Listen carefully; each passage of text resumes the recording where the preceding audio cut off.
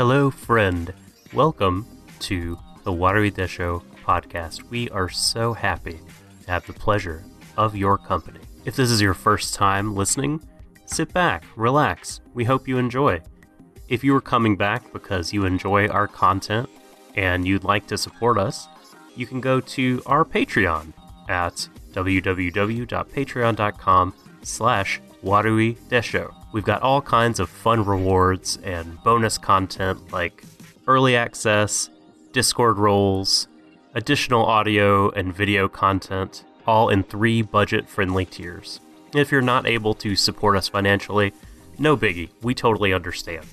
If you'd like to help us out for free, you can always give us a rating and review on Apple Podcasts, which helps our discoverability. You can follow us on SoundCloud, on Twitter at waterydesho. You can always send us an email at waterydesho@gmail.com if you want to correspond with us. We may not get to read every correspondence on the show, but I can promise you that we do read and try to respond to every single one, because we do love our community, which we hope you'll be a part of. Thank you for your kind attention, friend, and without further ado, let's get to the show.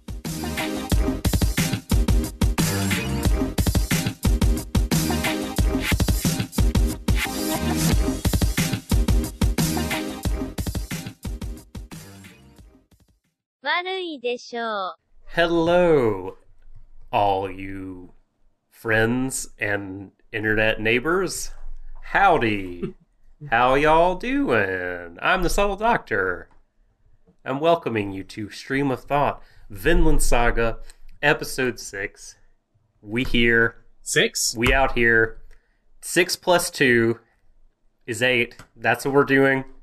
Episode 8? Why did I say episode 6? Yeah. What the fuck? Yeah. We're secretly here to do maths with Doc, so I hope you've all got your notepad, your notepads ready, your textbooks. I see you at the back. You did bring your own work in. You will be in detention later. Gomennasai. Yeah, episode 8 is actually what we're doing. So, yeah, bad move by me. We're not, in fact, going to talk about old Vinland. We're going to talk about brand new Vinland.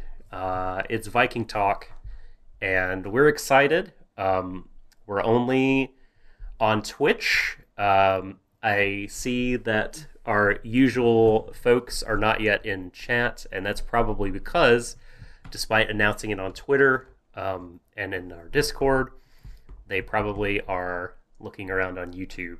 But we're on Twitch. Hopefully folks get there. The announcement should be in the Discord that we're there. And the VOD will go up on Twitch. I should probably put up a YouTube video about this thing, just to let YouTube people know. I should do that after we get off. Anyway, yada yada. We're here to talk about Vikings. We're here to talk about Canada. And, freedom and daggers and all sorts of other goodness. I actually haven't introduced my shipmate here. Did you say shitmate? Shipmate. I did not say shitmate. I can't help what you're hearing, but I in fact said shipmate. It is, the only one of us that actually looks good in a Viking helmet. Mead expert and joystick twiddler, Shadon. Now you're calling me a joystick twiddler, depending on what, community you run in, that could be taken as quite the euphemism. I know. I mean, firstly calling me a shitmate, and now you're calling me a wanker. God damn it, Doc. Am I wrong? This will not stand. Am I wrong? Well, maybe I'll put that up as a Twitch, as a Twitter poll later. We'll, let the good folks decide. Yes. So, I guess we could get right to it here. Episode 8. But well, actually, no. We still have some cleanup to do from episode 7. The polls. We do Twitter polls. That we do. Live during our stream each week. And what do the results from the episode 7 polls say? All right, well, these polls have not yet quite concluded. They have another day running. So if you do want to, drop your thoughts in, if you've not already added them there, please feel free to do so. That is on, our Watery Desho Twitter.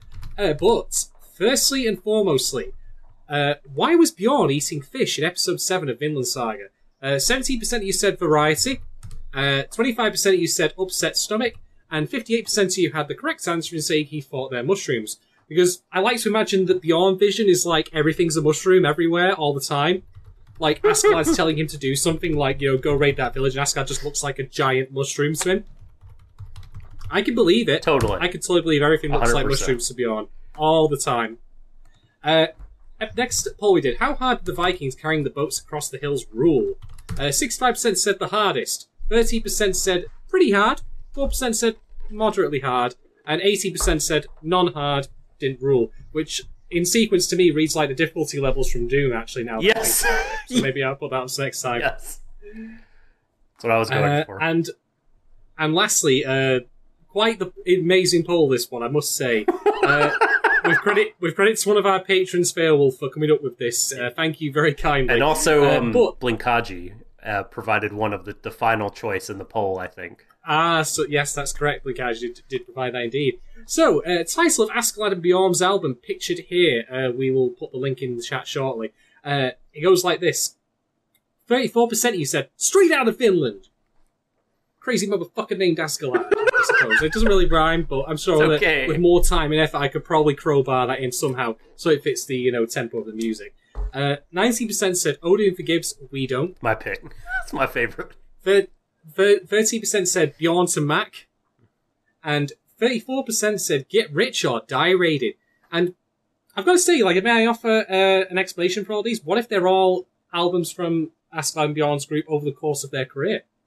It's a discography. Yeah, there you go.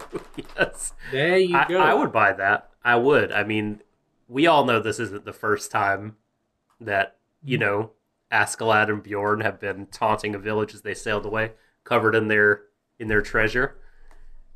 I'm sure they've had exploits to rap about. I mean, technically they've already gone gold, so maybe that's time for them to go platinum, if you know what I mean. God, almost spit out the Diet Coke. I really did. That's dangerous. Dangerous to do that. Damn it, next time. I'll get you next time, man. All right, so those are the polls. Shadon, those are the polls. Shadon will be on Twitter during our stream, and it's very hard to multitask, but we're going to try to get polls up as we're talking. If not, then there will be polls up after we conclude the stream. So, briefly here, before we get into our summary time and our discussion time, I think I wanted to take a minute here to highlight the creatives behind the episode. So, Beyond the Edge of the Sea is episode 8, Umi no Hate no Hate. And we got, once again, since episode 5, Hiroshi Seko has been writing with Kenta Ihara. They're both furiously, just both of them jamming multiple keyboards simultaneously. They are like hands are bloody stunts. It's a two-headed head writer monster. Both of them have a chimeric entity. Exactly. Yes, an eldritch typewriter creature is writing these episodes. So the episode director, though, we have Tomoaki Koshida. So Koshida has one of the it's one of those CVs, right? It's one of those like, well, it's kind of a mixed bag. I just had to make money. For God's sake, don't judge me for putting food on the table. I mean, you're right about this, right? This is correct.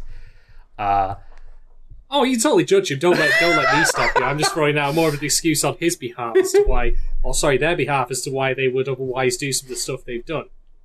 Believe me, having researched Mal recently on a certain projects and found out about the talents involved with that, everyone has got something that they would rather not talk about in their past. So, I can kind of understand it. Doesn't mean we're not going to laugh about it, of course, but, Well, so here's some of the highlights, ? Of of the CV.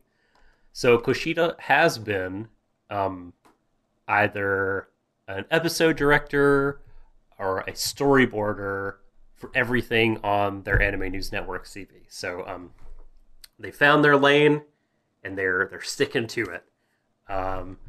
It looks like they've only been the head director of a property for one project, and that's Zoku Token Rambu Hanamaru Season 2.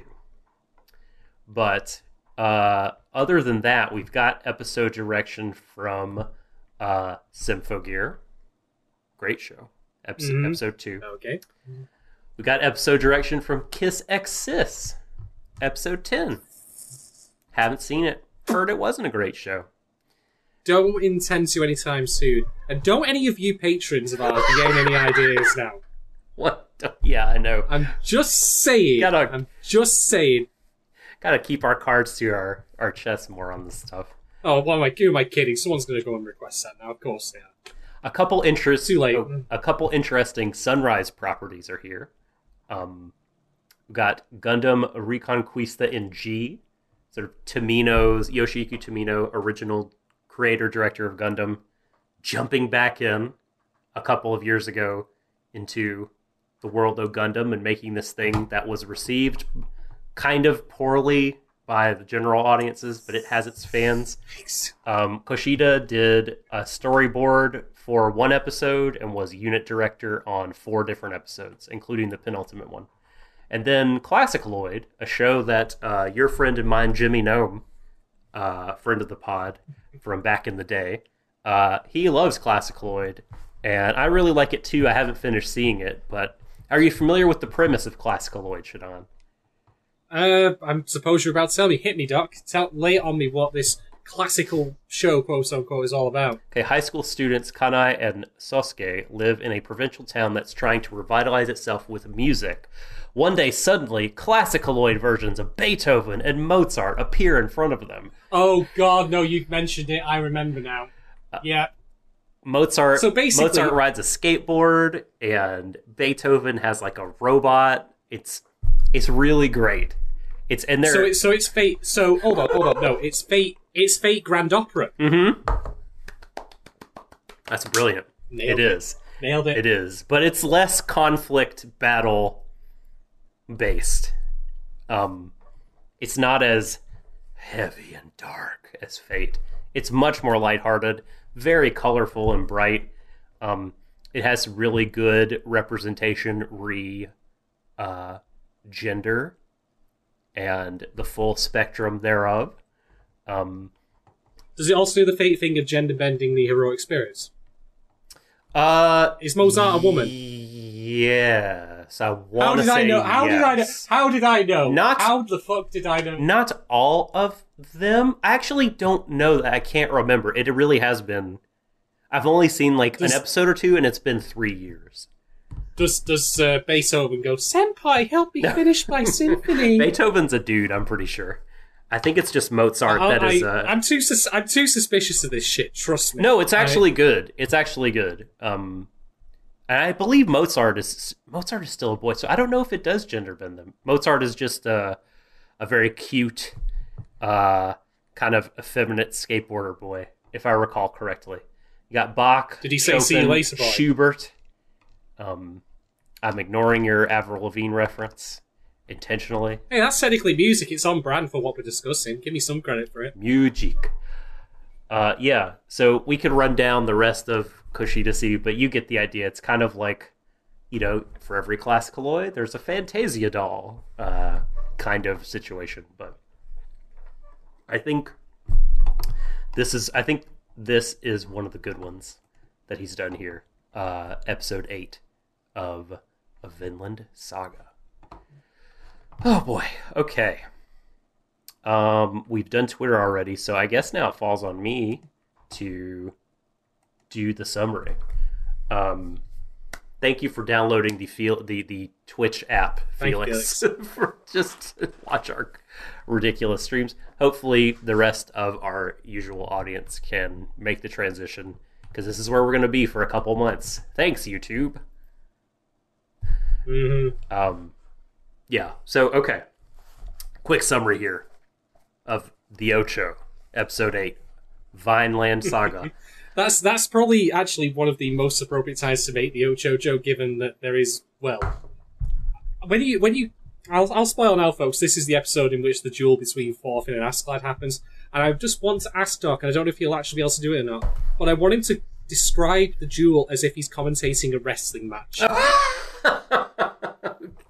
I know I'm dropping that on you, Cole, but I'm just going to put that out there, and you may do with it as you wish. Okay. Well, when we get to that portion, I will do it. I'm going to pull up the episode, and we're gonna go with this.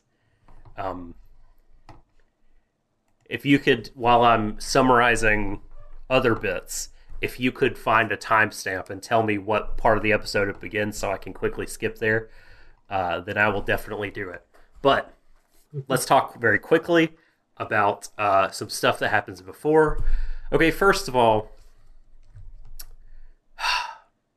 how do you pronounce the slave girl, the former noblewoman's name? Because to me, it sounds like they're saying Whoresland.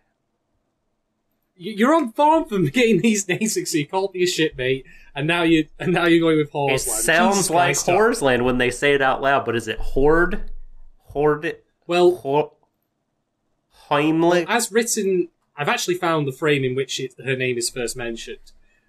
So, according to the subtitles, it's Hordaland. But what does it sound like to you when you hear it in your ears? Whoresland. Quite possibly, but I'll just go with Hordaland for now. Horde, the Horde. We'll call her the Horde.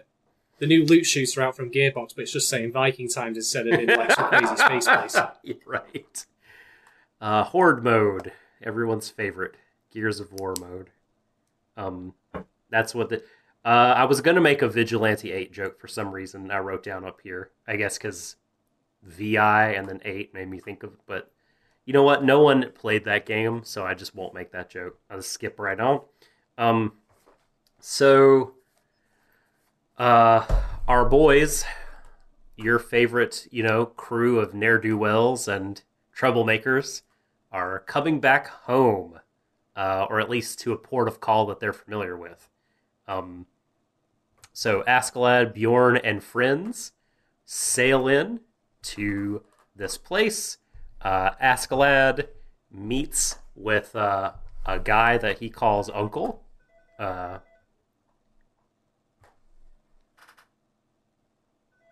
Okay, just gonna let that ring. I think it's a telemarketer. I wish there was like a button I could push on this phone to make it stop, but I don't think I can. Is he calling to sell you the fattened up sheep that they're getting on the shoreline? Yep, that's right. Fed them on grass all year. If it's good enough for pirates, it's good enough for you, son. Yeah. So they make a point of showing the sheep. But anyway, they come in and Askeladd talks to the uncle, right? And the uncle's like, you got a lot of men here, a lot of people I don't know. Like, it costs money for the pork and the beer. And Askeladd's like, look. I mean, Askeladd, have you ever played a 4X game? You got to manage your resources, Exactly. bro. You got to go mine some crystals before you come in here. And Askeladd's like, look, we've been mining crystals all year. I got you. I've got that paper. Clunk. He's like holding, necklaces and jewels, like twirling them around. It's like, yeah, we good. Feed us well, and I'll pay you. And the old man's like, that's what I wanted to hear. Ha ha. And so, Scrooge McViking is there, like looking into his like coin. And Askeladd's like, do you just love money this much? And he's like, oh, yes.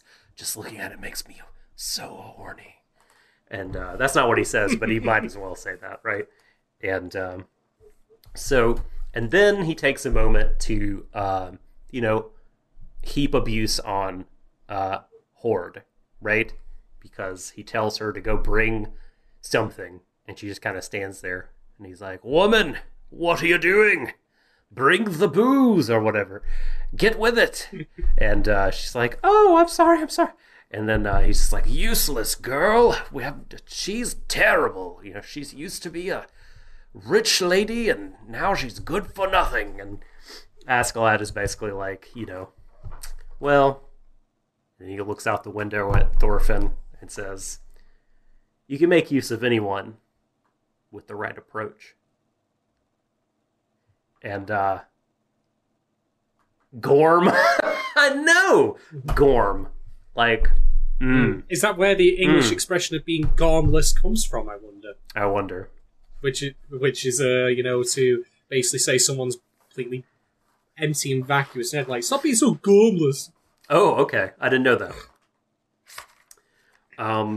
So I'm always giving you more of the English vernacular. I know, I like this. this. I'm educating you. I like this. You know, it's football season again is in full swing over there, so I'm listening to more podcasts from you folks, and yeah, and it's good to know terms in case they come up in the discourse. Let's see, where was I? Right. And he, you know, Askeladd says like you can make use of anybody, and then he tells the uncle, Uncle Gorm, come sit on your Uncle Gorm's knee. Come, I'll tell you the stories of the time. May I? You know that I have to intervene now that you said that, because there was something I was going to bring up, and you've actually just given me the perfect segue for it. I don't know why, but every time I see Askeladd in full profile and he's wearing this like red coat, I keep thinking he's Santa. I can't get it out of my head. It just makes him look like Santa Claus, just, you know, not quite as old. Laddie Claus. Oh boy. And what did you get for Christmas? Another leg of lamb. A 16-year-old punk kid who keeps trying to kill me. And you, young boy, you get a dagger, so you can kill your own foes too, just like me. Ask your claw. So, yeah. No, Thorfinn finally gets a jewel for Christmas, to be fair. That's right. Yes, okay, you can fight You've been a good boy, slaughtering and murdering for me, you know, even though I tried to get you killed many times. Why not? I was going to give you a lump of coal anyway, so you might as well have this. Go on, lad. Most people leave me milk and cookies. You left me a severed head. Just what I like. You get a duel, sir. So, yeah, he tells Uncle Gorm, right, like, I got this duel, I need you to be my witness. And so we come to the duel. Have you got a timestamp for me for the episode when the duel begins? Well, if you want it exactly when it begins, it's... Just going through here. Here we go. 7 minutes and 42 seconds. Okay, duel commentary time. All right. Let me mute this here. All right. Hajime, they've begun. Thorfinn crouches, takes a ready stance. He is reflexes like a cat, ready to spring into action at any time. He's the shorter, but he looks like he has the quickness advantage. His weapons, good for close combat. If he manages to, with his superior speed, inch in and get some CQC happening with Askeladd, he could do some real damage. Askeladd not appearing to take him seriously. Oh, and there's a swipe to the face. Askeladd just able to dodge. He's fighting him off. Excellent defense by the lad. Thorfinn, pressure continuing to mount. Swiping, and the counterattack. Thorfinn just barely gets out of range of the sword, leaping back, able to stay out of harm's way. And here we have the spectators. We see some camera shots. Bjorn, ever the proud surrogate papa, knows what's up. And we have the annoying kid down there who thinks he could actually hang, is very surprised. Askeladd now fully on guard, ready to rock. Swords up. Thorfinn, sizing up his opponent, rushes in for the second time. Clang, and with swords meet, it looks like... Oh, he's disarmed him! He's disarmed Askeladd! What a shot! It's happening right now. Oh, but no! And a grapple was missed. Thorfinn, very wary of Askeladd's superior grappling skills, got the fuck out of there before he could do the damage. Askeladd retrieving his arm, looking ever confident here. Oh no, darkness has descended upon us. The studio. All right. Askeladd, looking very, very annoyed with Thorfinn. And here it comes. We knew the one place Askeladd has the truest advantage, apart from power, in which he has a slight one, is experience. Askeladd clearly trying to rile up our kid Thorfinn using, the memory of his late father to shake him up. And he's saying he can't remember his name, trying to, again, just fuck with the kid. Lots of talking here. Thorfinn very angry. His eyes have gone away for some reason. They've ceased to be drawn on his face. Nothing but a shadow. Calls him a bastard. We need to, you know what? Mute the disc. Children could be watching this. Please bleep that out. Askeladd knows he's won now. You can see it on his face. He's done it. He has, and Thorfinn are reliving the unfortunate moment in which his dad died. And now he's done it. Askeladd crossed the line, calling him an idiot who would try to save a kid's life, sacrifice his own life for a kid. And there it is, the judo flip of doom. Askeladd has won. Thorn. 3, 2, 1, pinned! It's over! It's over! The World Championship belt goes to Askeladd! All right. Oh, Boo! Boo! Oh, Thorfinn in the prone position, and Askeladd just doing insult to injury by breaking his arm before walking away victorious. Full finished, am I right, bro? Finish him. Oh my god. So yeah, that was the duel. Whew, that happened. That was the thing. And I think we'll probably touch on Bjorn there in the crowd and Askeladd and kind of what they were about. I thought that was really interesting. So, after this, what better way to commemorate the victorious duel than to have a feast? Am I right? So there's a feast. People are eating, drinking. The really annoying kid, walks up to Askeladd and he's like, trying to get in good with him and start a conversation. You got, Gorm being an asshole, beating Horde again for accidentally dropping some things, and no one really do anything about it, but Askeladd definitely, sort of embarrassed for Gorm. You can kind of just he tells the kid, look at this motherfucker right here. Am I right? Who thinks that he's the master and that she's the slave when, she only is here because of his money and money is his master. And Askeladd looks down his nose at that kind of relationship to wealth. But he also admits to the kid that everybody is the slave of something. We all have our master. Mm-hmm. And Thorfinn is absent the feast. His arm's broken, for one. And for two, he just wants to sit on a ship and eat and not, be with people that murdered his dad. Understandable choice. Yeah, bit awkward to sit at the dinner table with the person who murdered your father, especially after he's just beaten you in a duel. Again. Yeah. I could just see Thorfinn there with his full-size dagger just stabbing into sausages repeatedly, and Bjorn going over and he goes, "Not hungry?" and he goes like that repeatedly. Mm-hmm. Mm-hmm. Oh, he's hungry for something. He's hungry for murder. Indeed. But, unfortunately, as Askeladd has pointed out, though,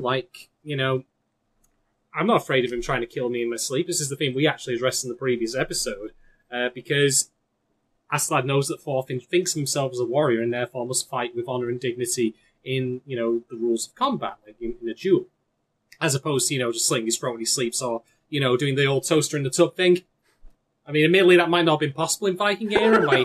I don't exactly remember when the toaster was invented, but yeah, there's certainly opportunities for him to murder Askeladd in his sleep, but Thorfinn can't do it, which is something I'll address later. But anyway. Yeah. Askeladd tells that nameless, annoying kid that Thorfinn is, bound by his pride. And so that's why he's not worried about taking him on the journey. So then we get Thorfassa, right? The ghost of Thor's Fossa, I guess then it would be, appearing to Thorfinn on his ship, right? The ship that he's sitting on to eat his dinner is his dad's old ship, which this lot still has. And so, like, the ghost of his dad appears before him, and it's like he's a little boy again. He's crying. His dad tells him, cry baby, like, and kind of tousles his hair. It's a very touching moment, and tells him, like, you get the feeling that this is not the first conversation they've had, because he's like, I've told you before, like, don't seek revenge. It's not something you need to be doing. But I could tell you that a million times and it wouldn't make a difference. But remember that... I'm sorry, you go ahead. I was going to say, these seem like an amalgamation of things that Thors has told Thorfinn before, plus projections of what he thinks he would say. Like, kind of a blend of the two. It certainly is not Thors' actual ghost there. You don't think? He's not calling, No. It's not the actual ghost, I'll confirm that. I know. I mean, I got my peak Amy around everything, and it was going up nothing. That's right. No, Ghost Radar didn't give a blip. Nothing. Nope. Not a thing. Yeah. He tells him, that the stuff again about not having any natural enemies. And what you might think for a split second is Thor's hand resting on Thorfinn's shoulder. It actually turns out to be Hord, and when Thorfinn feels it, he takes a swipe at her with his dagger, and I think we should actually, after this scene, start calling Hord Relina Peacecraft, because I feel like this is that's a... My God! She's like become infatuated with the person that, I'm not saying he's going to try to kill her a bunch of times like here, but he tried to kill her, and that seems like, I can understand his reaction though. He's living amongst a bunch of fucking pirates, one of whom he tried to kill earlier in the day. Naturally. And he's half asleep. It's not like he's at her birthday party saying he's going to fucking murder her. Such a great And she was not there to do anything to him. She was just giving him food. That's a harsh comparison. Although, again, this is just Gundam wing poisoning that we've got. I'm just going to say that if he did not make a swipe at her and he just took the food and was like, thanks, she would have left. But I feel like her interest is piqued by him because of that display of murderous power on his part. She's like, oh, you were going to kill me. That's kind of hot. Do you want to talk? Do you want... Oh, no, I'm not making that joke. Oh, yeah, no, this is... There's plenty of jokes I could make, but I'm going to restrain myself. This is a Gundam Wing... This is a Gundam Wing reference. The main female character for over half the show is obsessed with this dude who tries to kill her multiple times. And he's also a colossal shithead, the dude in question. No question. Because honestly, like, at this point, I think the vast majority of anime I've ever watched basically say, like, women, you know how you like your guys... Complete wankers. Yep. And she's definitely... We'll see. We'll see if there's more to her. This is Vinland Saga. This isn't fucking run-of-the-mill anime. This is fucking Vinland Saga. So she isn't female villager number 2, 3, 5, 6. Generic standard. White with blonde hair class. This is not Kasai we're talking about here from Given. Oh God! This is hopefully like a character that we will see, 3 dimensions of her, and she'll be interesting and have depth. But this moment just made me laugh because it made me think of freaking Relina, who I've not thought about in for. Hero, I'm right over here, so come and kill me. Like, this is what she's saying, like in the dub, like on a cliff overlooking the sea. Is that how Hord is going to, tempt Thorfinn to come to Vinland? She's just going to project her voice halfway across the earth to him. I'm right over here on Vinland's shores. Come and get me. And he's like, fucking going! I'm going! hang on, I've only got a dagger. I'm coming. I'm rowing as fast as I can. So, like, there's Horde, like, when she gives him the food, he eats his rolls and whatever you have ravenously as he can with one hand. And, like, she says to him, are you like me? Like, we seem the same. And Thorfinn, of course, is offended by this. Like, I'm not a slave. What you talking about? I'm a warrior. Tell Baby, me more, I can eat wherever I want. Tell me more. I'll eat out because I choose to. Right? I mean, in other news, I totally have a full flowing head of hair. I promise you, it's right down to just below my shoulders, and it is the silkiest fucking shit you have ever seen. I mean, if Thorfinn can make up complete bullshit, so can I. We'll address that in a bit. Okay. I could do what I want. And she's like, oh, well, we seemed similar to me. And, you know, she's confiding kind of in him, I guess, because she feels that kind of kinship of some sort that, look, she knows she's a slave. She could run away. She could go wherever she wanted to. She could, you know, go to the far ends of the world. But, you know, she wouldn't be able to escape, like, the fact that there's inequality in the world, there's brutality, tyranny, slavery, like all these things. It's almost like they follow you, like, but they're just ever present. There's not a physical location that you can go to that you would, you know, be out from under these things. Except, because I can't currently hear Doc up here, so we've had some sort of technical difficulty. Oh, okay. Can you not hear me? Can the stream hear me? Because on OBS, I've got my bars. I can hear you now. Oh, okay. Okay, perfect. Cool. Okay. No idea what happened there. I hope everybody can still hear me. Because my wave level is still on OBS. Maybe it was just a Discord issue for a minute. Yeah, I think maybe your central process was malfunctioning. You were revealing you really were, you know, cyborg, you know, metal endoskeleton with a tissue overlay. Yeah, I think it is. I think this is a Discord issue. Let me restart our call. No, you're back to normal. We can continue. But you are freezing. All right. Great. So let me just We'll try to restart our call really quick here.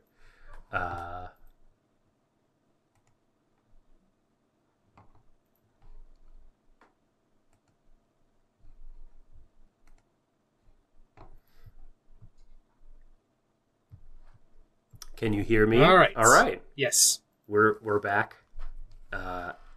And you're not freezing, so I think you're okay. All right. Our call looks to be excellent. Back online. All right. Viking time once again. Well, she says all this, okay? But Thorfinn's like, actually, the Great Valley is a place where no Sharptooth can get... he says, actually, Canada. We can go to Vinland. It's to the west. It's warm. Nobody will find you. You could escape there. It's all good. And she's like, really? And you think I'm deluded? But no, here's the travel brochure. We've got a full suite of package holidays for you here, all-inclusive hotel deals. You can even visit a casino, go see the Great Lakes. It's going to be fantastic. Again, maybe I don't have quite my history right here. Surely that must have been a thing back then. We got exactly. We got the 5-star package, right? You can have a hut next to Leif Erikson, and also other Twitch influencers of your choice. Maybe it turns out that Leif is actually running an Airbnb in Finland. You know it. This was a cool moment when they were talking about this because they were surrounded by like heavy blizzard. The wind, the snow was all around them, much like the inescapable, like, you know, inequality, tyranny, brutality, like Horde was talking about. But the shot transitions and the music begins to swell as the camera like pans up from the ocean to a sunny day with birds. So maybe this is like a little bit of a everything is really dark and it seems pretty hopeless, but man, there's just a little hope around the corner at the next dawn. But when it does fade into this next scene, it's we see Canute, is it? Canute, the prince, the Viking prince guy with the helmet. Could possibly be. I'm sure we'll find out more in the coming episodes. Yeah, so he's hanging out. It's springtime again. Being stoic, standing stoically, watching over the sea, like, well, I've got nothing else to do but pose. I might as well pose for a bit. I mean, if you're gonna wait to England, if you're gonna pose, like, fucking do it. And he's like nailing it. Well, he ain't T-posing himself, so that's something. Right. So, like, yeah, this is Canute, and he's like the heir to the king's throne. We find out in a minute, but the king has survived. The king has fucking lived through the winter, and I know it's springtime, so it's time to march again. And the camp that we see here, I think, is notable for one, the fucking CBS logo shields. The Illuminati eyeball, the stupid shields, again, are back from the Yorm's Vikings. And also, their flag is like a dragon puppy. Like, it's supposed to be a dragon, but it looks like a really tiny, cuddly dragon with, like, a leash on it. And it looks like it's a little Who's that Pokemon? Yeah, exactly. It's Dragonite, the tiny version. And I must say, in the scene, Floki looks old.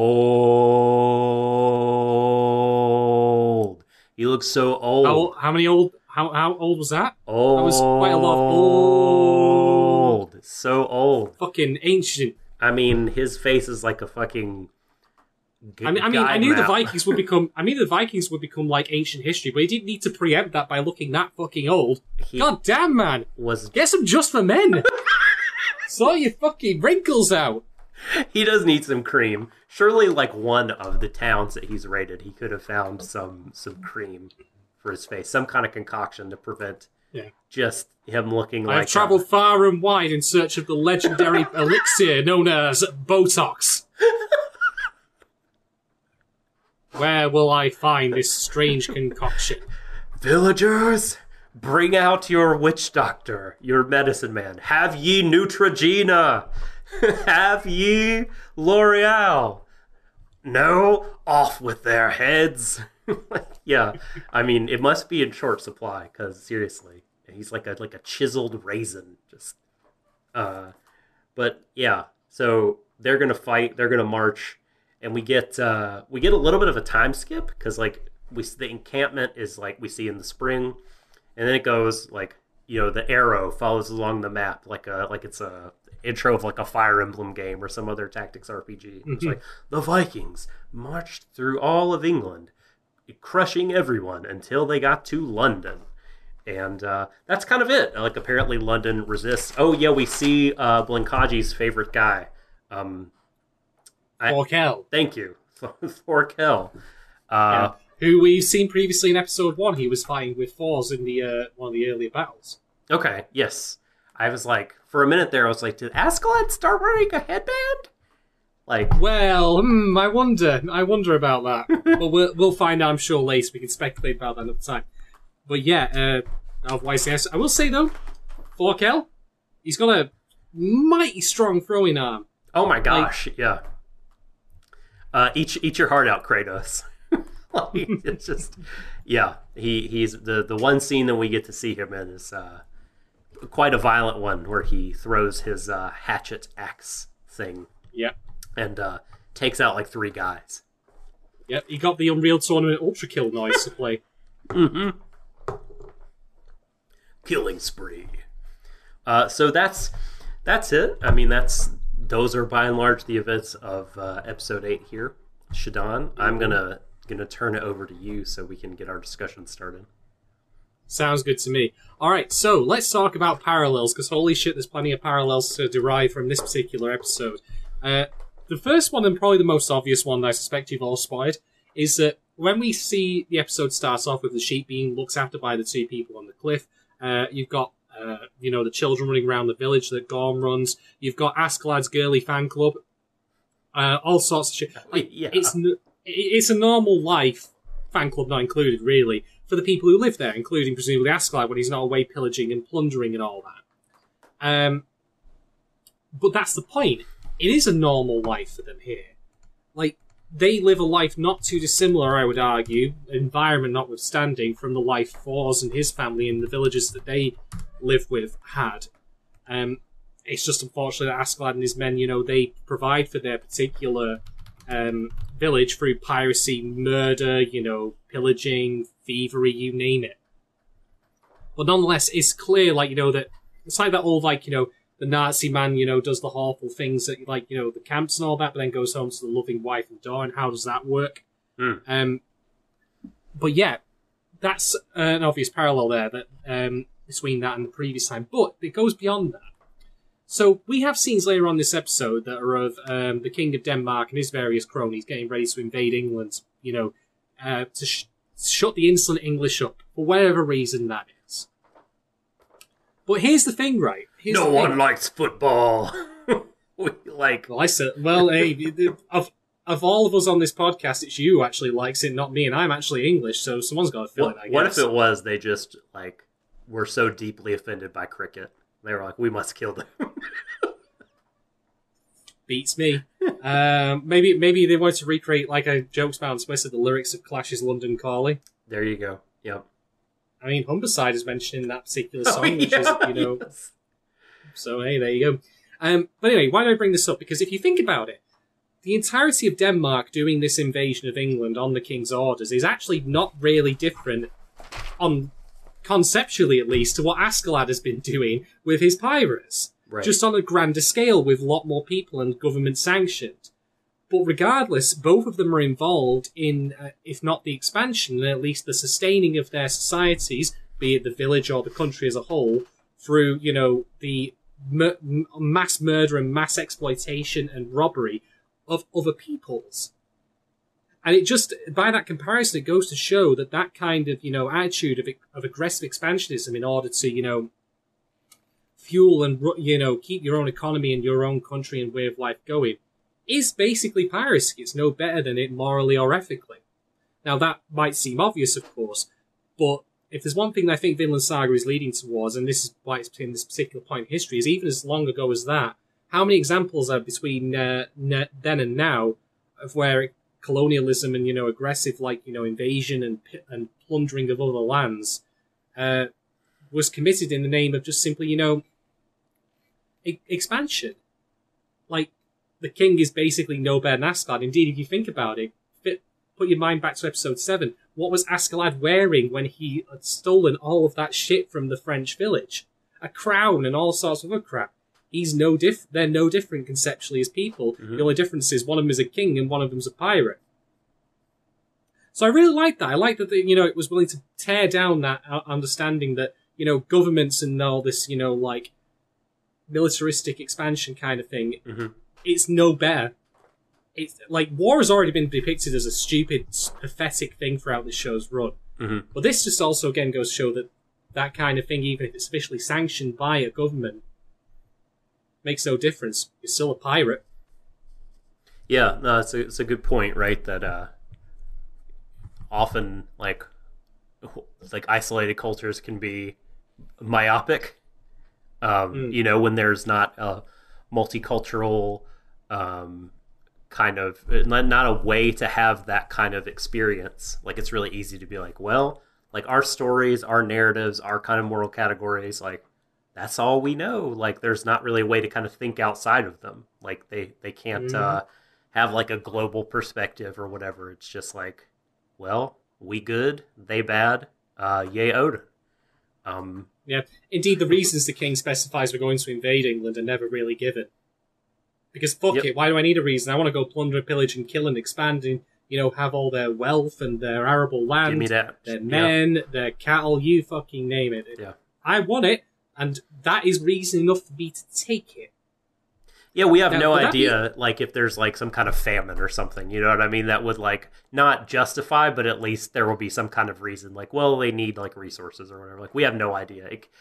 As far as we know, it's just, like, a fucking... And I'm sure we could just go look in a history book, and there's one of our patrons who has done this sort of thing is probably going to be mad listening to this that I don't know offhand what the reason is. Well, even then, if it's not stated, I think that's intentional. Yeah, it's okay. Again, I just said before about historical accuracy. Even if there was a reason that they were driven to do this kind of thing, omitting it from Vinland Saga, I think, is a good thing, because I don't think that this is justifiable. I don't think trying to diminish that through saying, well, they were starving over there or some shit, helps the story. It kind of takes away from it. No, I hear you. But I want to ask you a question about something that I do think might diminish the story actually a little bit. Oh. So we're already about a third of the way into the show's run at this point, and it's quite clear that, you know, war is bad. You know, we've got Edwin Starr shit going on, and particularly the kind of aggressive, you know, pillage, plunder, you know, steal, devour the resources of the land and its peoples kind of thing is awful, and it shouldn't be done. I have a question for you, and I'm going to put this in the poll in a minute as well, so stay tuned for this, folks. Do you think that the power of this message is diminished given it's set in, you know, Viking and Norse times, and given every single historical event of that happening later on between now and when this show was made happened, like, you know, colonial America or, you know, the British Empire? Like, this is bad, but it happened anyway, whoops. I don't follow you. Like, Vinland Saga, they're going to go Vinland at some point, which is America, and then they're going to try and, you know, not have a repeat of the things they've had before, like Thorfinn breaking out his revenge thing, you know, trying to escape from piracy and all that. Mm-hmm. But again, like, what happens to America in actual history after the timeline of this show is, you know, colonialism, you know, right, exploitation of lands and people. So any message this show will give of, like, Thorfinn eventually triumphing over that and, like, you know, keeping a peaceful home for himself in a foreign land that doesn't exploit or, you know, ruin the lives of native people and, like, I feel will ring a little hollow because the actual history doesn't bear that out. It feels kind of futile. So I guess my initial thoughts on that are that I think that is sort of the point. Like, I think the message is descriptive and not prescriptive about this sort of thing. Like, I think what Horde is saying, you could kind of take at face value as the show's point of view. At least this is how I see it right now. That actually, like, all this sort of awful, like, cruel, inhumane stuff, like, it is the world. It is all around us. And, you know, Thorfinn kind of getting out of that, like, and finding some peace for himself somehow, I think is going to be, like, what the show's about. And on an like, individual humans, kind of transcending that awfulness much more. So it's micro versus macro, then, yeah. Yeah, because I don't think the show is about changing the macro. The macro feels too big, to be changed. And like you said, there's all this history that we know it happened, and I feel like the messaging up to this point is, you might be like, well, why? If there's not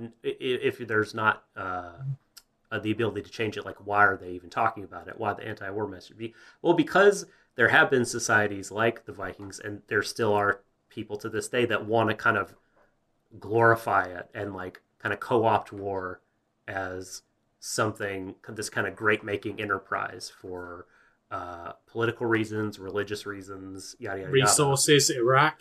Yeah, exactly. Yeah. Right. Yeah. But so it's not even like it's ancient history. It's very recent. Yeah, I think the prescriptive part of it is the like ripping down that facade of it as anything but an awful, inhumane thing.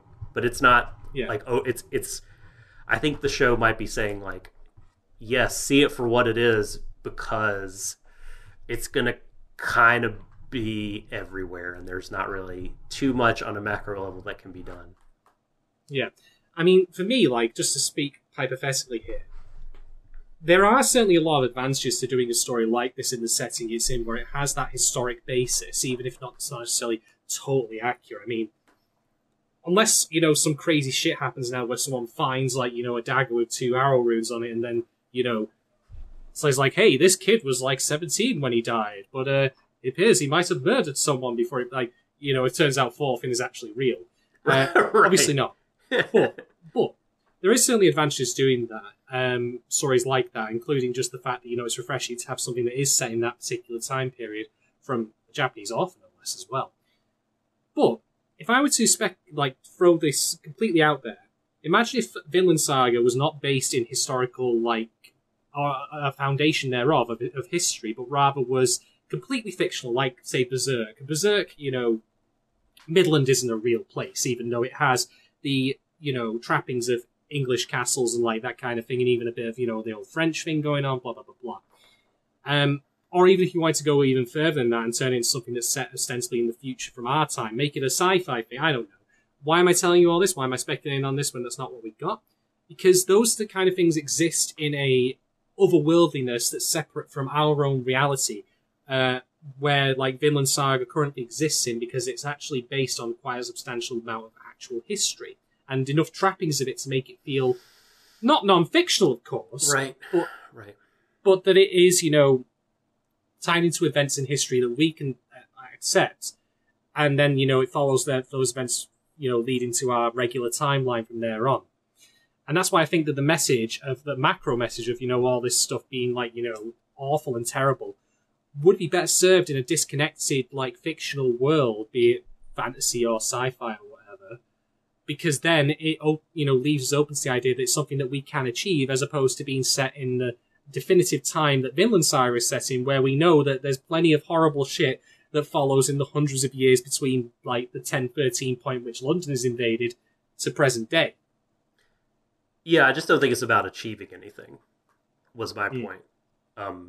I thought, that it was a sort of meant to be descriptive. But I mean, I see what you mean. I guess, God, I forget who, someone was talking about this. God damn it, I can't remember who, because it wasn't, God, I can't remember, but anyway, I was reading, this author was talking about this. Maybe it was N.K. Jemisin on Twitter, but they were saying there was a discussion about fantasy allegory, and a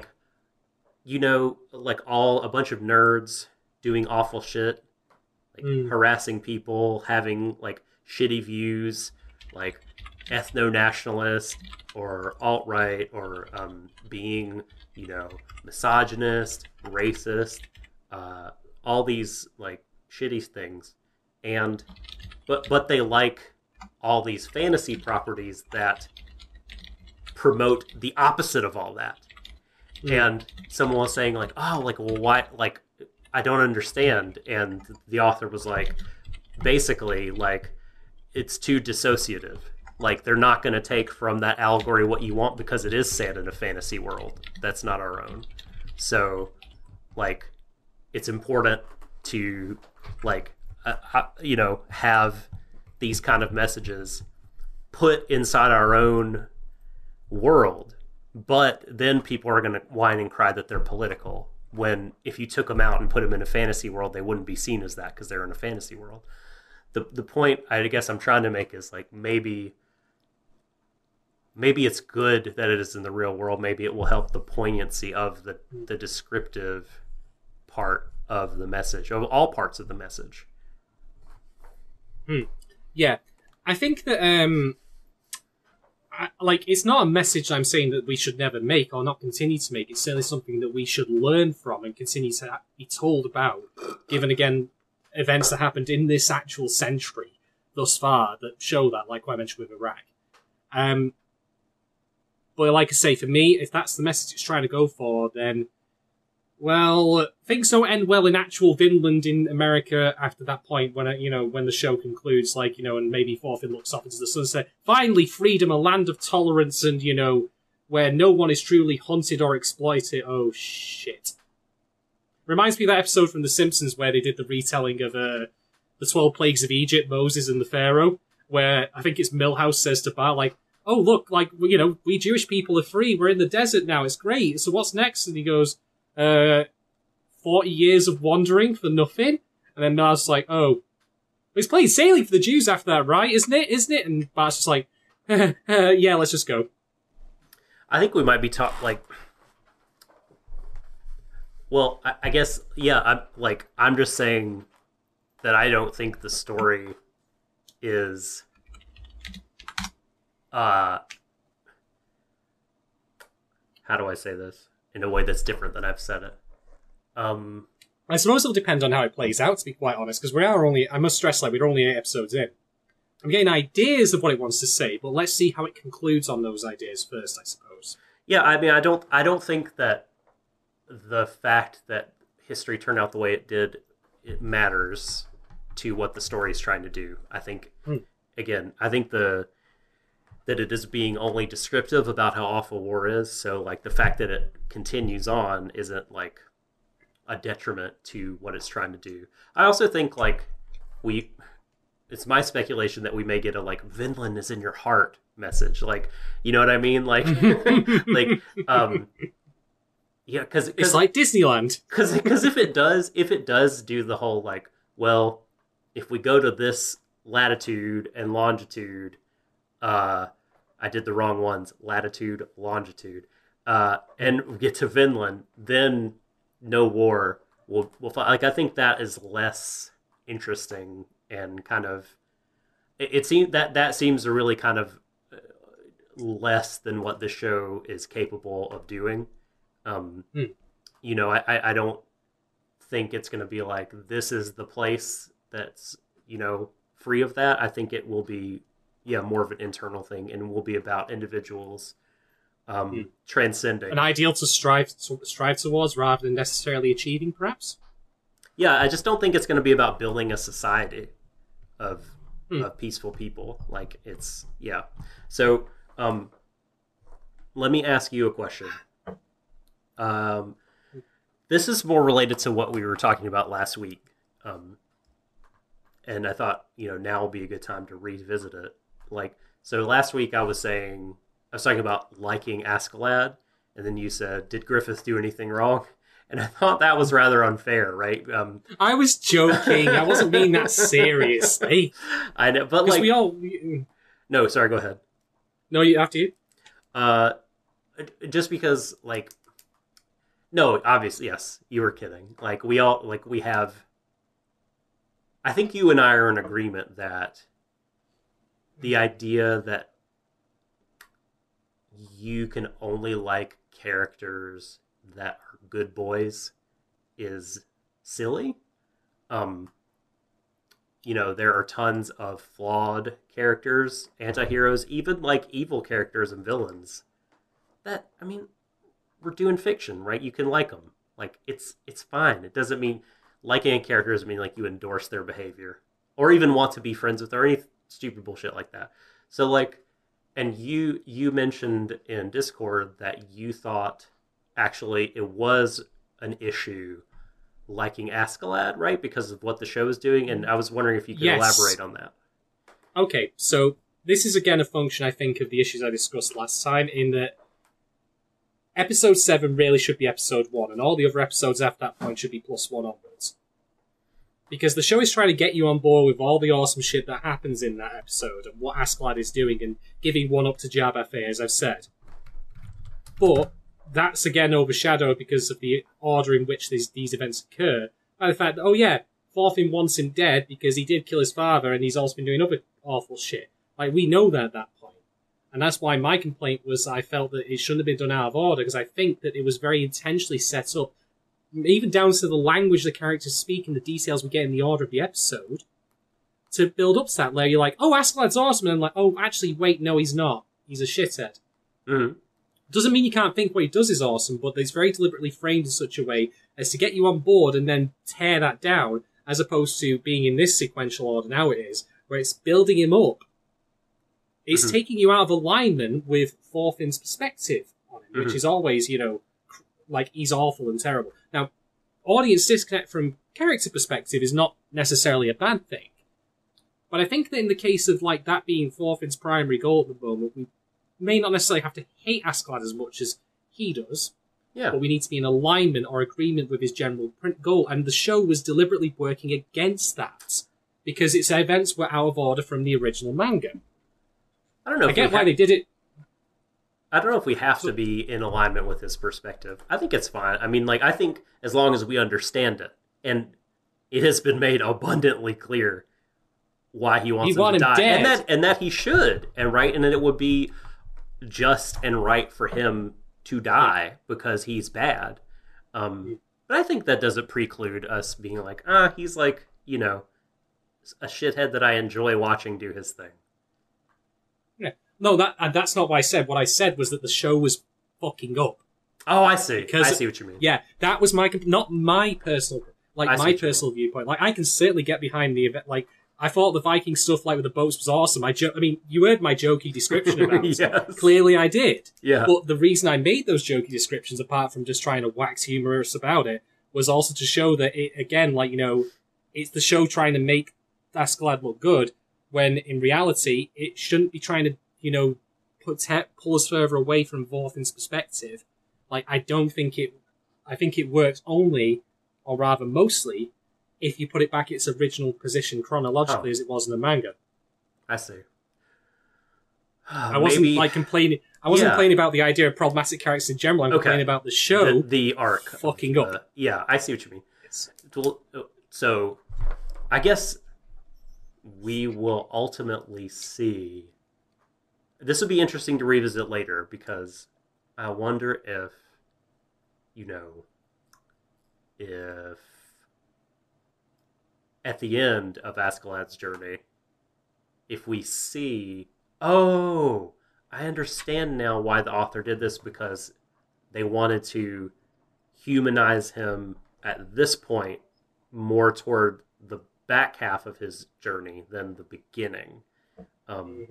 Maybe it was that. Maybe it was like, so the arc as it would be in the manga, I guess, is you see him and you think he's pretty cool, and then it's all totally downhill and there's no more kind of integration with like the rest of his positive characteristics or whatever. Whereas, like you said, this time it kind of goes down and then up again.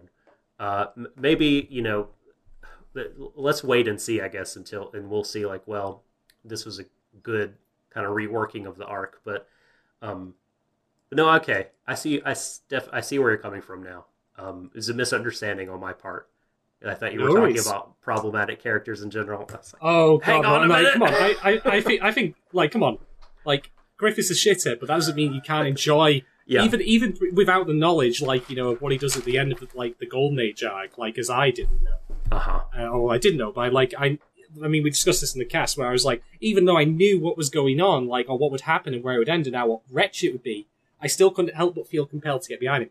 Yeah. And that's intentional on Berserk's part. Berserk's part, even if you know that Griffith is going to do the awful shit, still works to get you behind him, because it kind of also makes you realise how all the other characters are suckered into his charisma as well. Whereas, as I say, in Vinland's case, the order of events as presented in the manga have been changed around, and that to me is not for the show's betterment. I think it actually makes it worse. Okay. Remember Berserk? Remember how good Berserk was? I'm gonna rewatch that at some point. God, I'm just thinking about like the music, like the chord, like do do do do do do do do do do do do do do do, like do, and like just like Griffith hanging out, people looking at him, being like, "Oh my God, he's so fucking cool." Exactly. God, exactly. That show, man, so good. But okay, what is your next? What's your next discussion point for Vinland 8? All right, so let's talk about the duel and let's talk about how it concludes it, because I think that I'm going to put this as a poll again, folks. But I'll just ask you, Doc, if Askeladd hadn't, recognized that he could push Thorfinn's buttons so hard that he would cause him to lose his shit, and basically pull the first Zorro movie equivalent of, like, never give in to anger, like, right? Because that's really what it was. Uh-huh. But if he hadn't done that, do you reckon Thorfinn would have beaten him and killed him there and then? I'm of the opinion he would have. Yeah, I think that there's enough of a probability. I mean, and it's clear Askeladd thought that there was a good enough chance of that happening that he needed to do something.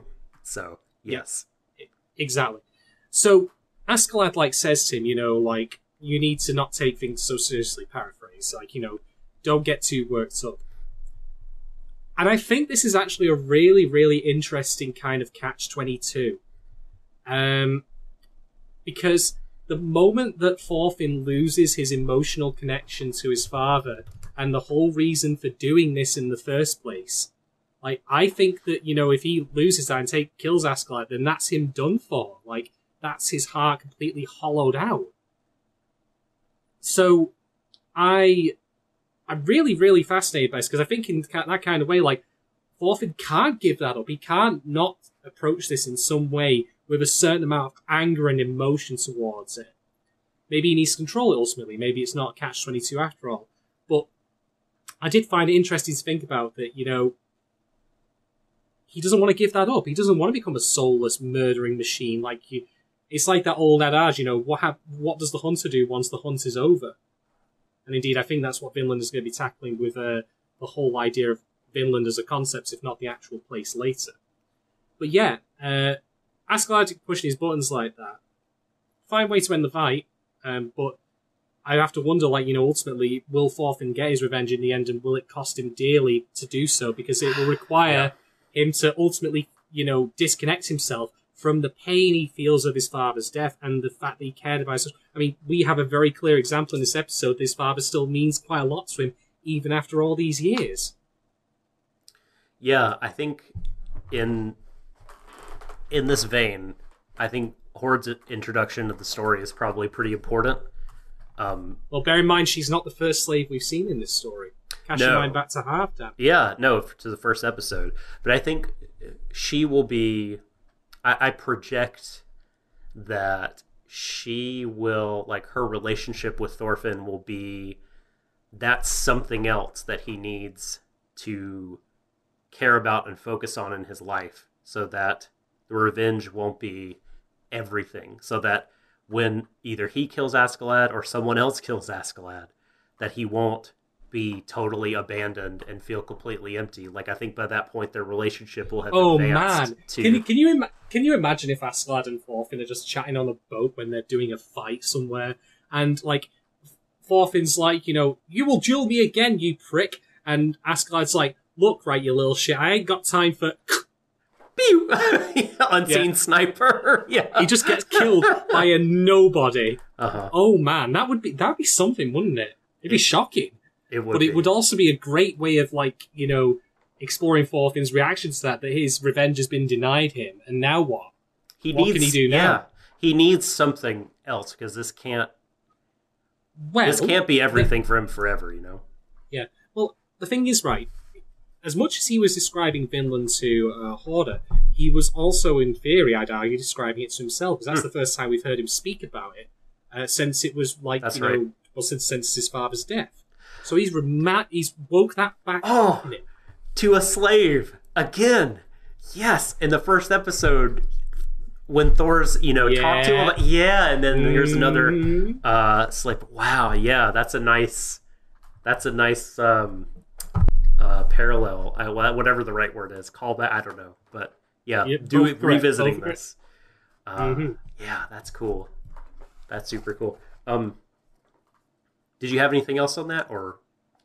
No, I just found it was really interesting to observe that, like, Thorfinn's journey now, in order to finally take on Askeladd, if even that happens again, like, is he going to go so far as to completely disconnect himself from his father and just completely lose all sense of himself? Because that's the thing that drives him, and in order for him to fight Askeladd and not be taunted by it, he has to, like, not feel that anymore? Or will that be something he can overcome in time, because of now being able to grieve? Like, we'll find out, undoubtedly, but yeah, like, it's not so simple as presented that he just simply needs to not get worked up, because him losing that emotion, that fury, I would argue, does come with a cost. It pushes him closer to becoming more of, like, a mindless, violent fuck, I'd say. Huh. Okay. Maybe there's a way to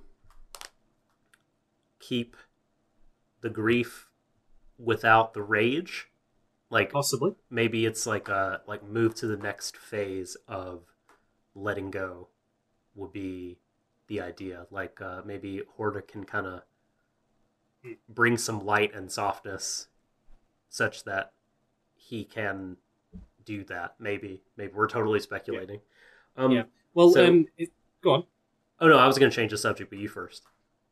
Well, I've got another talking point, but it can come after in a bit. It's just kind of related. You talk about Horda and Thorfinn on the boat, but we'll come back to that in a moment. Okay. Well, mine will touch on that too, because that conversation they have is what I want to talk about mainly, and also the one Askeladd's kind of interactions and thoughts about Uncle Gorm when we sort of keep coming back to 2 or 3 different times this episode this idea of master and slave, and Askeladd says that everybody is a slave to something. Now, certain master-slave relationships really bother people. Like Askeladd looks down at Gorm because he's enslaved to wealth. He doesn't feel like that's a worthy master. Whereas the boy who is talking to Askeladd feels like, he says, if I didn't have my pride to live for, I'd kill myself. So obviously, in Askeladdian terms, he thinks that pride and honor are worthy masters. And if I may make 2 observations just to follow what you just said there. Okay. That kid, I don't know what his name is, but I'm just going to call him Ari 2.0 because he is the same character. He is the same one. He has the same reaction to Askeladd. Like, I'm going to go out on pillage with Askeladd. It's going to be great. Just the same as Ari did when Thors was setting off the war. So even then, context may change and all that, but human behavior does not. And human reactions like the promise of war and plunder do not either. Even though that guy looks like he's barely capable of understanding, pointy head goes in person, I'll stab them here. Like, that obviously works. Send him to make war on an anthill. Yeah. And the second thing I'll note, and this is a kind of sore detail, is that when Horda drops her stuff to the floor, like her food, when she's going through the hall, and Gorm starts going up and whipping her, when she falls, we already see that she's got numerous scuff marks all over her. She's clearly been beaten half to death previously. And I wonder if Askeladd's observation about him being useless as a slave owner is because he's actually treating her too harshly. Mm-hmm. Yes. Yeah, and I'm not saying as in he's saying he should be good about it, but rather he should be optimal about it, which is a key difference. And this is also starting to tread hilariously into Shield Hero territory for that show. God. Oh, God. Yeah. Yeah, he clearly believes that he's a bad owner, that he's really in the wrong about managing her, because he has been able to manage his own little doggy, Thorfinn, right? And, and been able to use him in ways that benefited his whole crew. Well, when you say that, we obviously can't predict if the events would have turned exactly the same, but Thorfinn does actually save Askeladd's life in one battle that we saw in one of the previous episodes. Now, again, can't say they would turn out exactly the same without Thorfinn's inclusion, but, well, I think that's pretty clear, indictment of Askeladd saying, hey, you know what? Slavery, I don't actually need to have a proper leash or own him as property, but I can use him optimally to get shit I want done. Yep. Yeah. So saved Askeladd's life while trying to get the head of someone so he could officially kill Askeladd. Again, very ironic. May I pose a theory or a thesis statement for you? Something to consider as not right now, but as the show continues. Mm-hmm. Is Thorfinn being, is what I presume will be his gradual, infatuation with the idea of Vinland in itself a kind of slavery? That's really interesting. Because, yeah, I mean, right now... We know what he's currently enslaved to right now, which is his revenge. Yeah. And he has no idea, which I think is the interesting part, that, the fact that Horda... Horde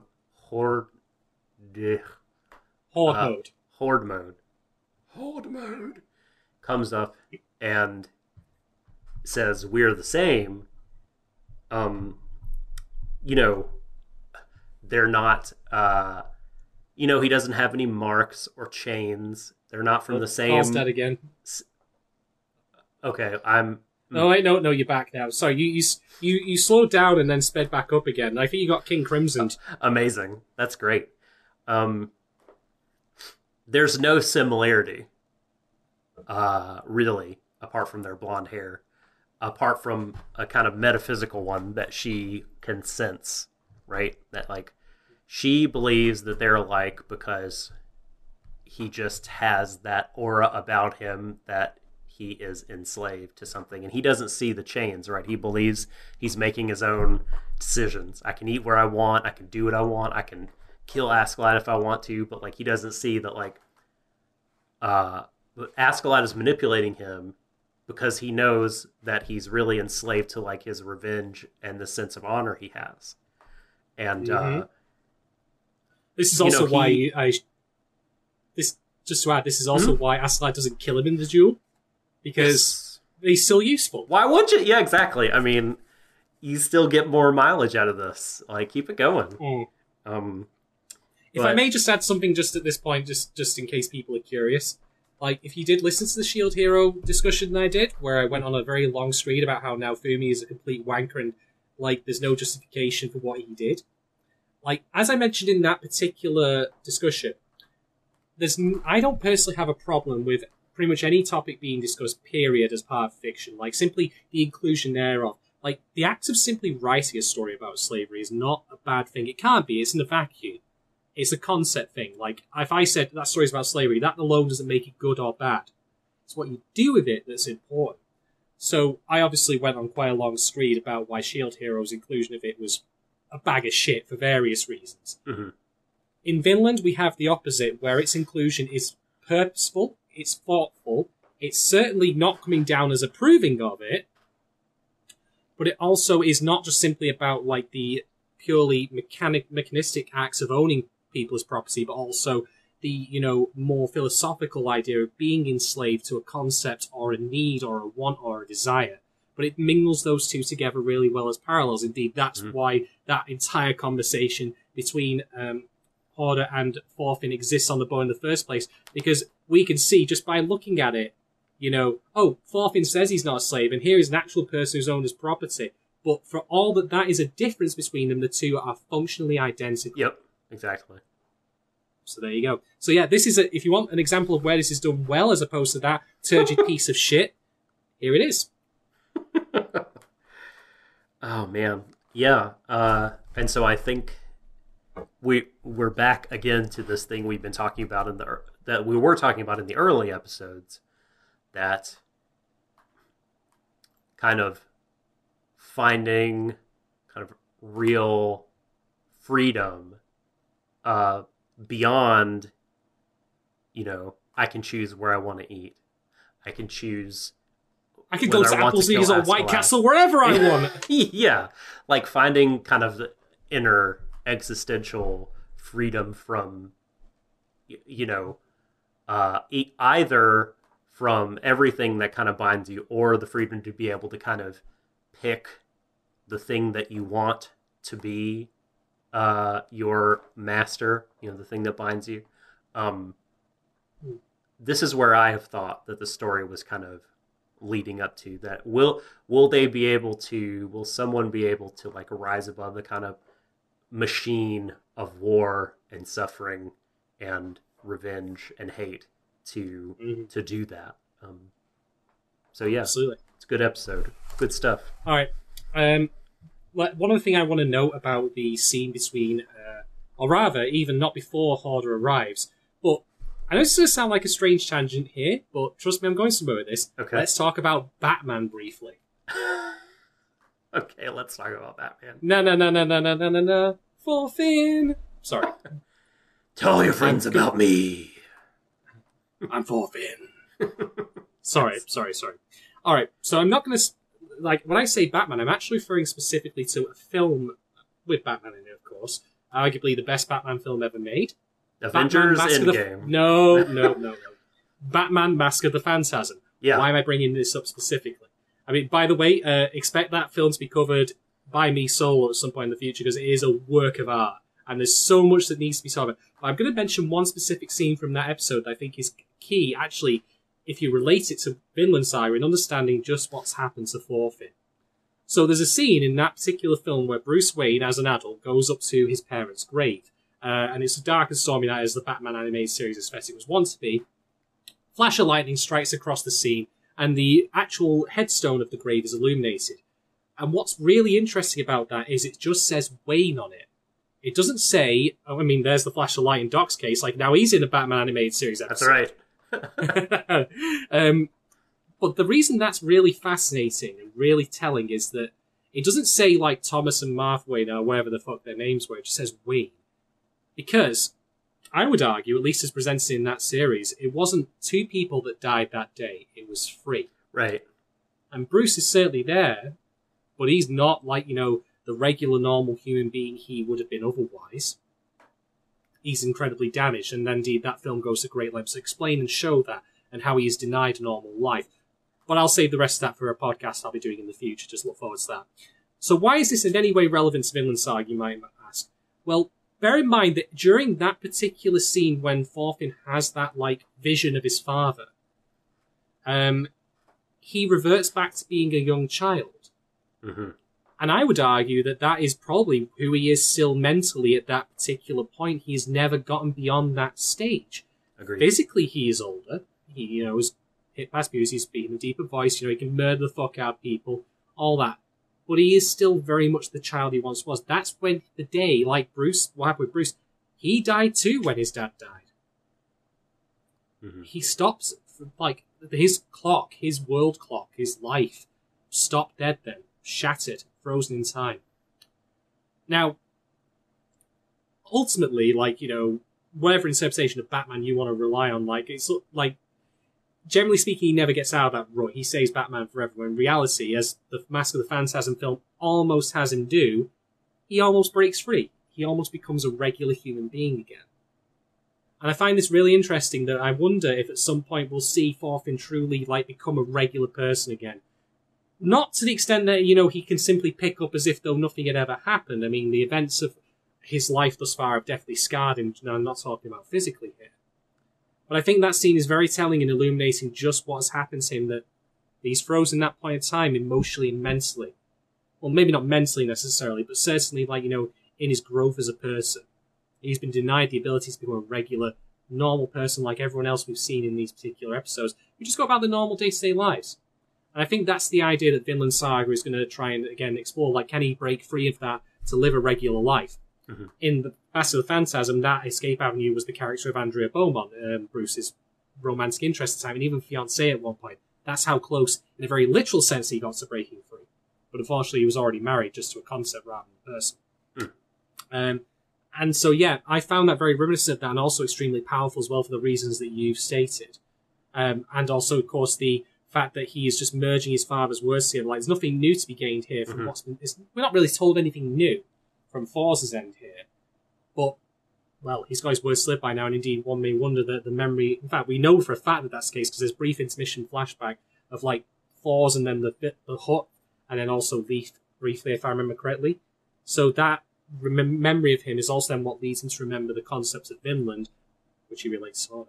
So yeah, I thought that was a really powerful moment and really gave us a good understanding, without being heavy exposition, Bjorn's there, Thorfinn is still the small child he once was. He has not grown up since the time his father died, and who can blame him? It's quite difficult. His inner growth is stunted, though man he may be on the outside. Yes, indeed. Also, no, I won't have the lamb breast. I would actually prefer a mushroom risotto, please. Oh, man. I feel like that makes me even more confident in my theory that Horda will be, Andrea Beaumont. She'll be... I have another talking point that I need to make about her, but I'll come to that in a moment. Carry on. Okay. Well, she, like you say, the world that she comes from is not the world of war. It's much more of an ordinary kind of world concerned with different things. For the clothes she wears and her manner, you can kind of tell, and so she just has all these. We'll have these different expectations, and I just feel like that the show will. Yeah, I just think that my hunch is that it will go in that direction. That she will help him, as I said before, kind of soften and break free and find kind of a new path, or at least start to, because he's going to have to, or he's just cruising towards like self-destruction, really. Are you basically saying, no, there's too many jokes, I'm going to restrain myself. Zip. Okay, you can think on that for later.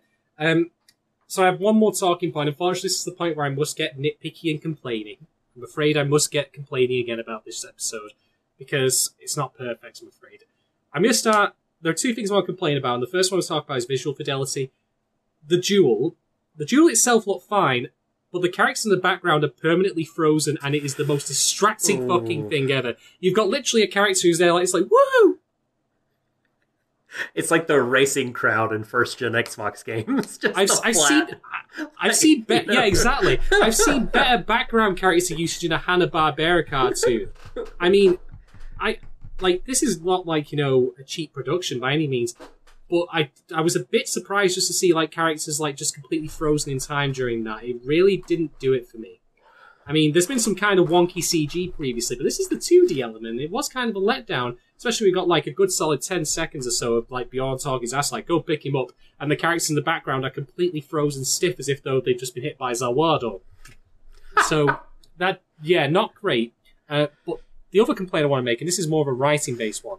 So we've talked a lot about Horda. I don't really have a good grasp on who she is right now. She feels very flat as a character. She feels... I mean, you and I discussed, like, what was her name again? Kasai from Given? Mm-hmm. You said she's not Kasai. She isn't, but I at least had a sense of Kasai having a personality and wants and desires. Like, Horda is very flat. Mm-hmm. I can't get a grasp on who she is. Like, she doesn't seem bothered at all by the fact that she's now in this awful place she's in. And maybe you could argue, well, we don't know enough about her yet, but this is our introductory episode to her, and she's clearly already had, like, a role to play in talking with Thorfinn. I would prefer we had some idea of who she was. Sorry, go ahead. Go ahead. I mean, classic thing to use is the red letter media, older Star Wars reviews, like, personality test, which is, can you describe to me, Doc, without saying what she looks like, what she wore, or anything like that, or what her role is, can you describe Horda to me? So, not what she looks like, not what her job is, and not anything to do with her appearance. You need to talk strictly about her personality. Submissive, quiet, broken. Where did she get broken from? I didn't get that. Well, I mean, she's, like, just kind of hanging out, getting beaten on, not putting up a fight, feels listless, staring, like, hey, woman, bring the mead. Woman, I said bring the mead. Whack, like, it just feels like she's kind of floating through, and it feels like she's, and we've had her on screen for, like, a total of, like, 5 minutes, but it feels like she's either had her spirit broken or she's, like, kind of stuffing it deep, deep, deep down so that, Gorm can't touch it. I don't know.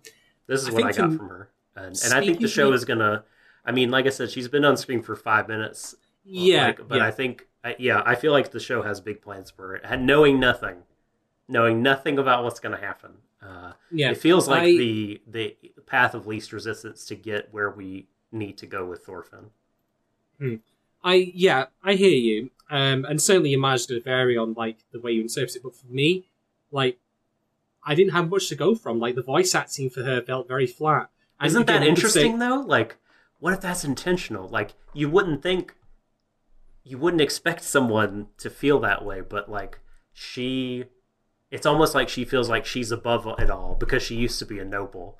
And she's like, you know what I mean? Yeah, I would agree with you if I had a time frame for how long she's been under, Gorm's, like, that's fair. Under his control. I don't know. Like, I just think that some of these details could have been established earlier so we have a good sense of, because clearly it's a very pivotal scene between her and Thorfinn at the end.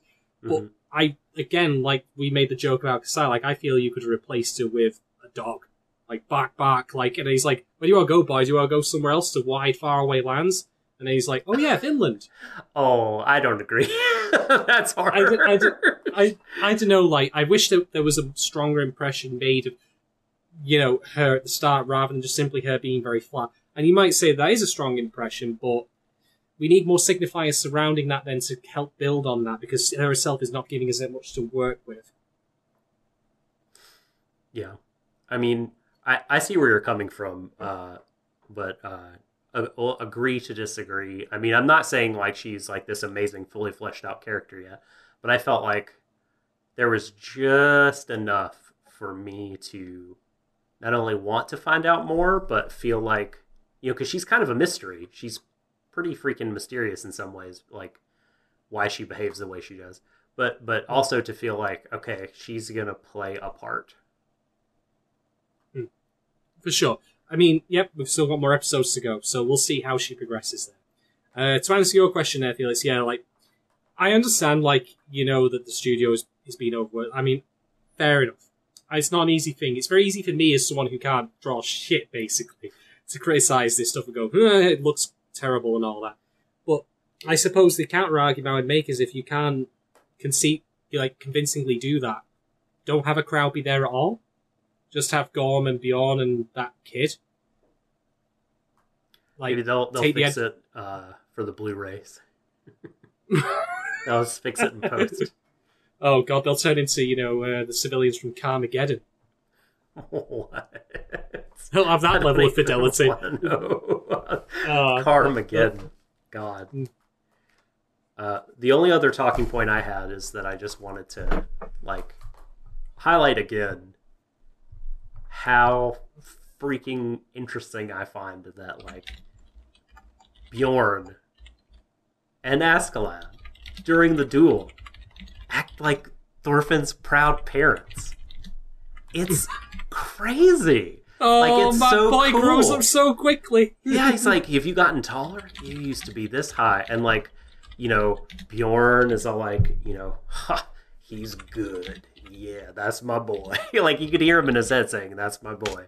Like, and wanting him to, like, bummed out when Thorfinn gets manipulated. Like, damn it, he fell for the trick again. You know, Askeladd made fun of his dad, and he's gonna lose. I thought, like, wow, that is so interesting how they feel.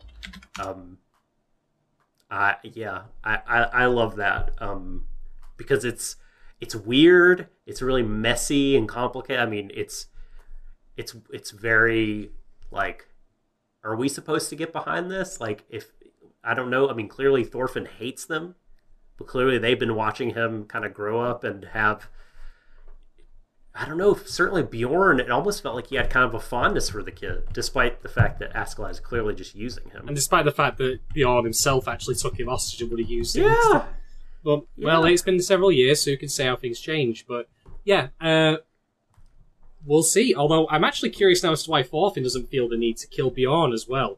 Because he's got, like, you know, in the pie chart of who's to blame for Thor's death, like, Yep. Bjorn's, like, got a severe chunk of mushroom pie there that needs to be dealt with. Right. I'm just saying. Yep. Yep. Let's use right. the top of this toadstool to make a pie chart. Do you have any more talking points, Doc? Because we do have a Patreon question. No, let's get to our question. All right. So this one comes from Blikaji, and it goes thusly. And this is a great question. I love it. Would Bjorn win a fight against a bear? Let's start that again. Whoops. Well, that's getting clips out of context. Not that it would have helped in context, mind you. Would Bjorn win a fight against a bear, which is also Bjorn, like that's what Bjorn stands for? And if so, what would he then do with the corpse? Now, I actually have two answers for this, because I have the answer to your question, but I also have my headcanon answer of what I reckon Bjorn would do, or what I'd love to see him do. So, the headcanon answer I'm going to give is that he would win. Yeah. But all he would do is he would use it like the corpse. He wouldn't do anything with the corpse. Like, he wouldn't eat the meat from it, for example. He would probably, like, taste test it, like, this isn't a mushroom. What the fuck? I can't eat this. But he would. I reckon he would probably use it as like a giant tea cozy for a giant mushroom. That's what I reckon he would do with it. Like after skinning the pelt from it. But I did say I had a second answer, which is this, right? And this came into my head and I thought, this is the most metal fucking thing ever. Imagine if he managed to tame the bear and then rode it into battle. Oh my god. Would that not be the most incredible... Can you ride a bear? Is it possible? It doesn't matter. It's just fucking... Like, I can just totally see him ride a bear and into battle after eating, like, you know, a mushroom. I would... Oh my god. What if they, like, you know, put armor on it? So they trained it, yeah. It'd be some of his dark material shit then. I know, yeah, exactly. Yeah.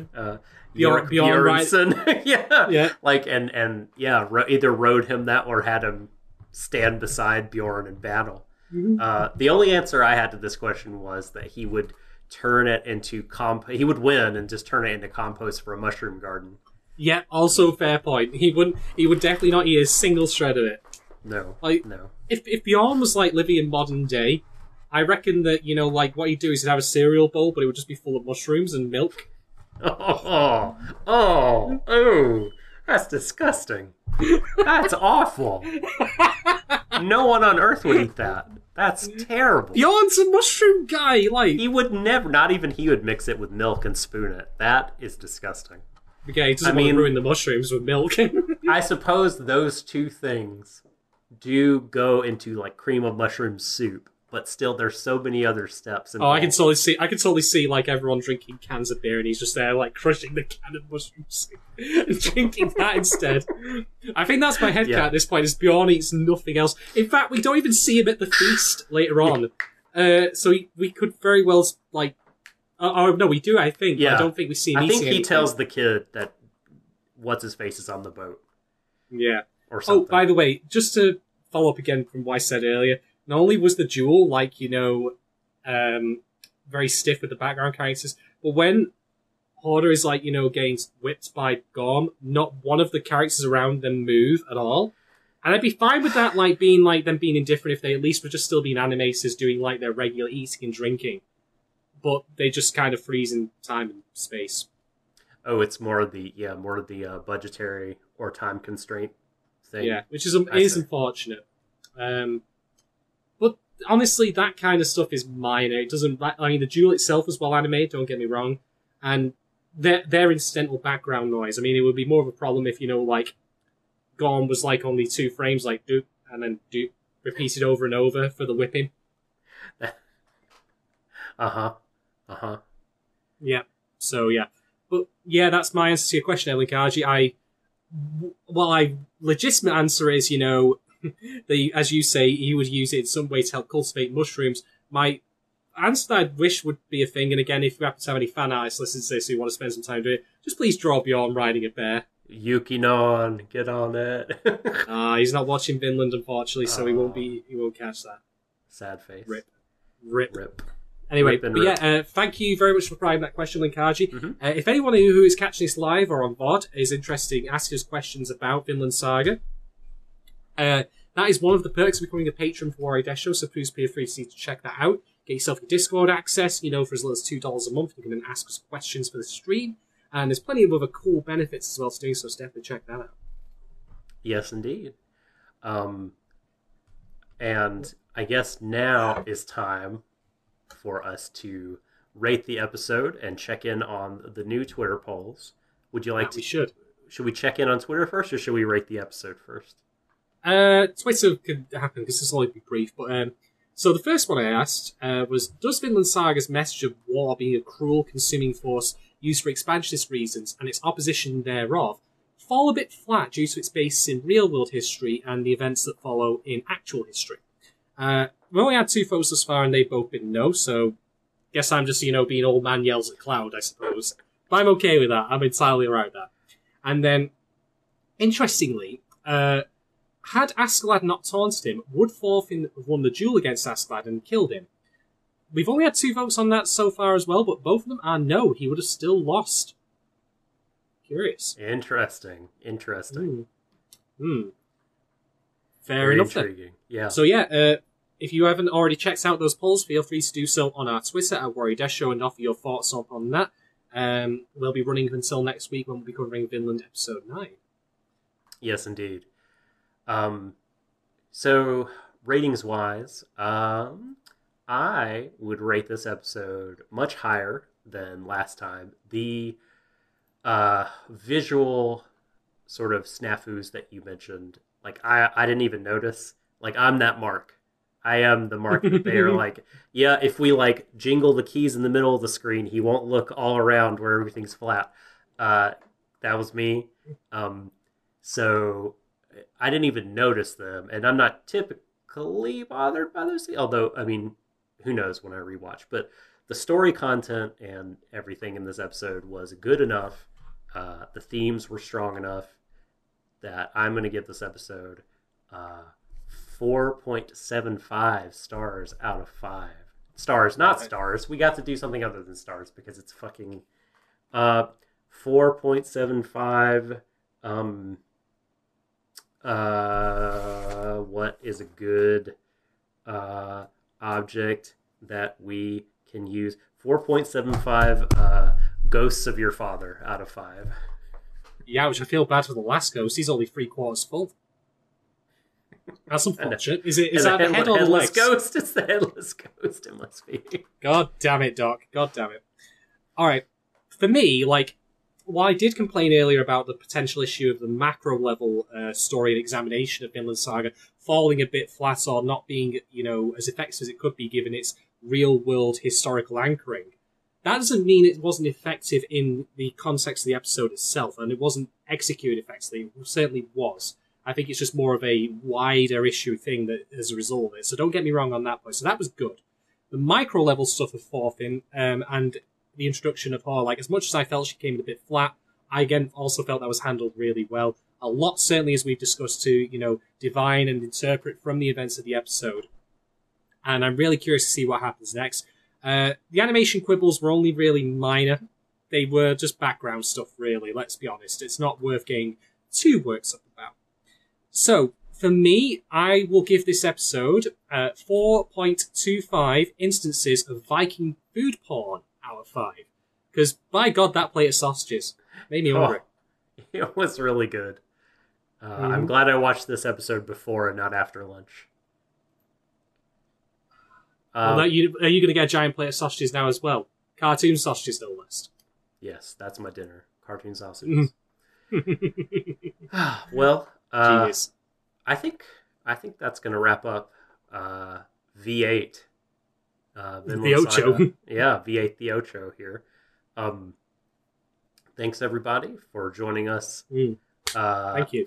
Felix and Blinkaji and any others that were silent for hanging out with us on Twitch. Know it's going to take some getting used to just to find us in this spot. So thanks for coming on board. And if you're watching on VOD later on, thank you for doing that. Be it on YouTube, Twitch, wherever. Podcasts, we appreciate it. All of our lovely patrons, we love you. Thank you Absolutely. for supporting us. And for we hope the extra content that we are giving you on patreon.com/waterydeshow is to your liking. We will continue to do that for you. Please follow us on Twitter to be notified of such things as we're only streaming on Twitch right now, or there's a new piece of content up from Shadon, etc., at Waterway Show. Yeah, that'll be out soon. In case you're not aware, folks, I am currently covering Akikan as part of or Akikan. I don't care how it's pronounced. Fuck that show and fuck everyone involved in its creation, even the people I like from it. But I am currently writing up a audio essay on that, which will be out this week, I believe, actually. So yeah, if you want to get on that early, because it will be patron only for quite a fair bit, then, well, you know where to go. It's going to be a good one. It's going to be a good one. So. I get very angry in that. Well worth the $3, in my opinion. If you'd like to have us on the go in your MP3 device, SoundCloud or Apple Podcast, Google Play, Stitcher, we're on all those places. You can look up Waterway Show, find us, subscribe, leave a kind review on the old Apple Podcast. Look, I know not a lot of people use Apple Podcasts these days. The podcast player space has diversified much more.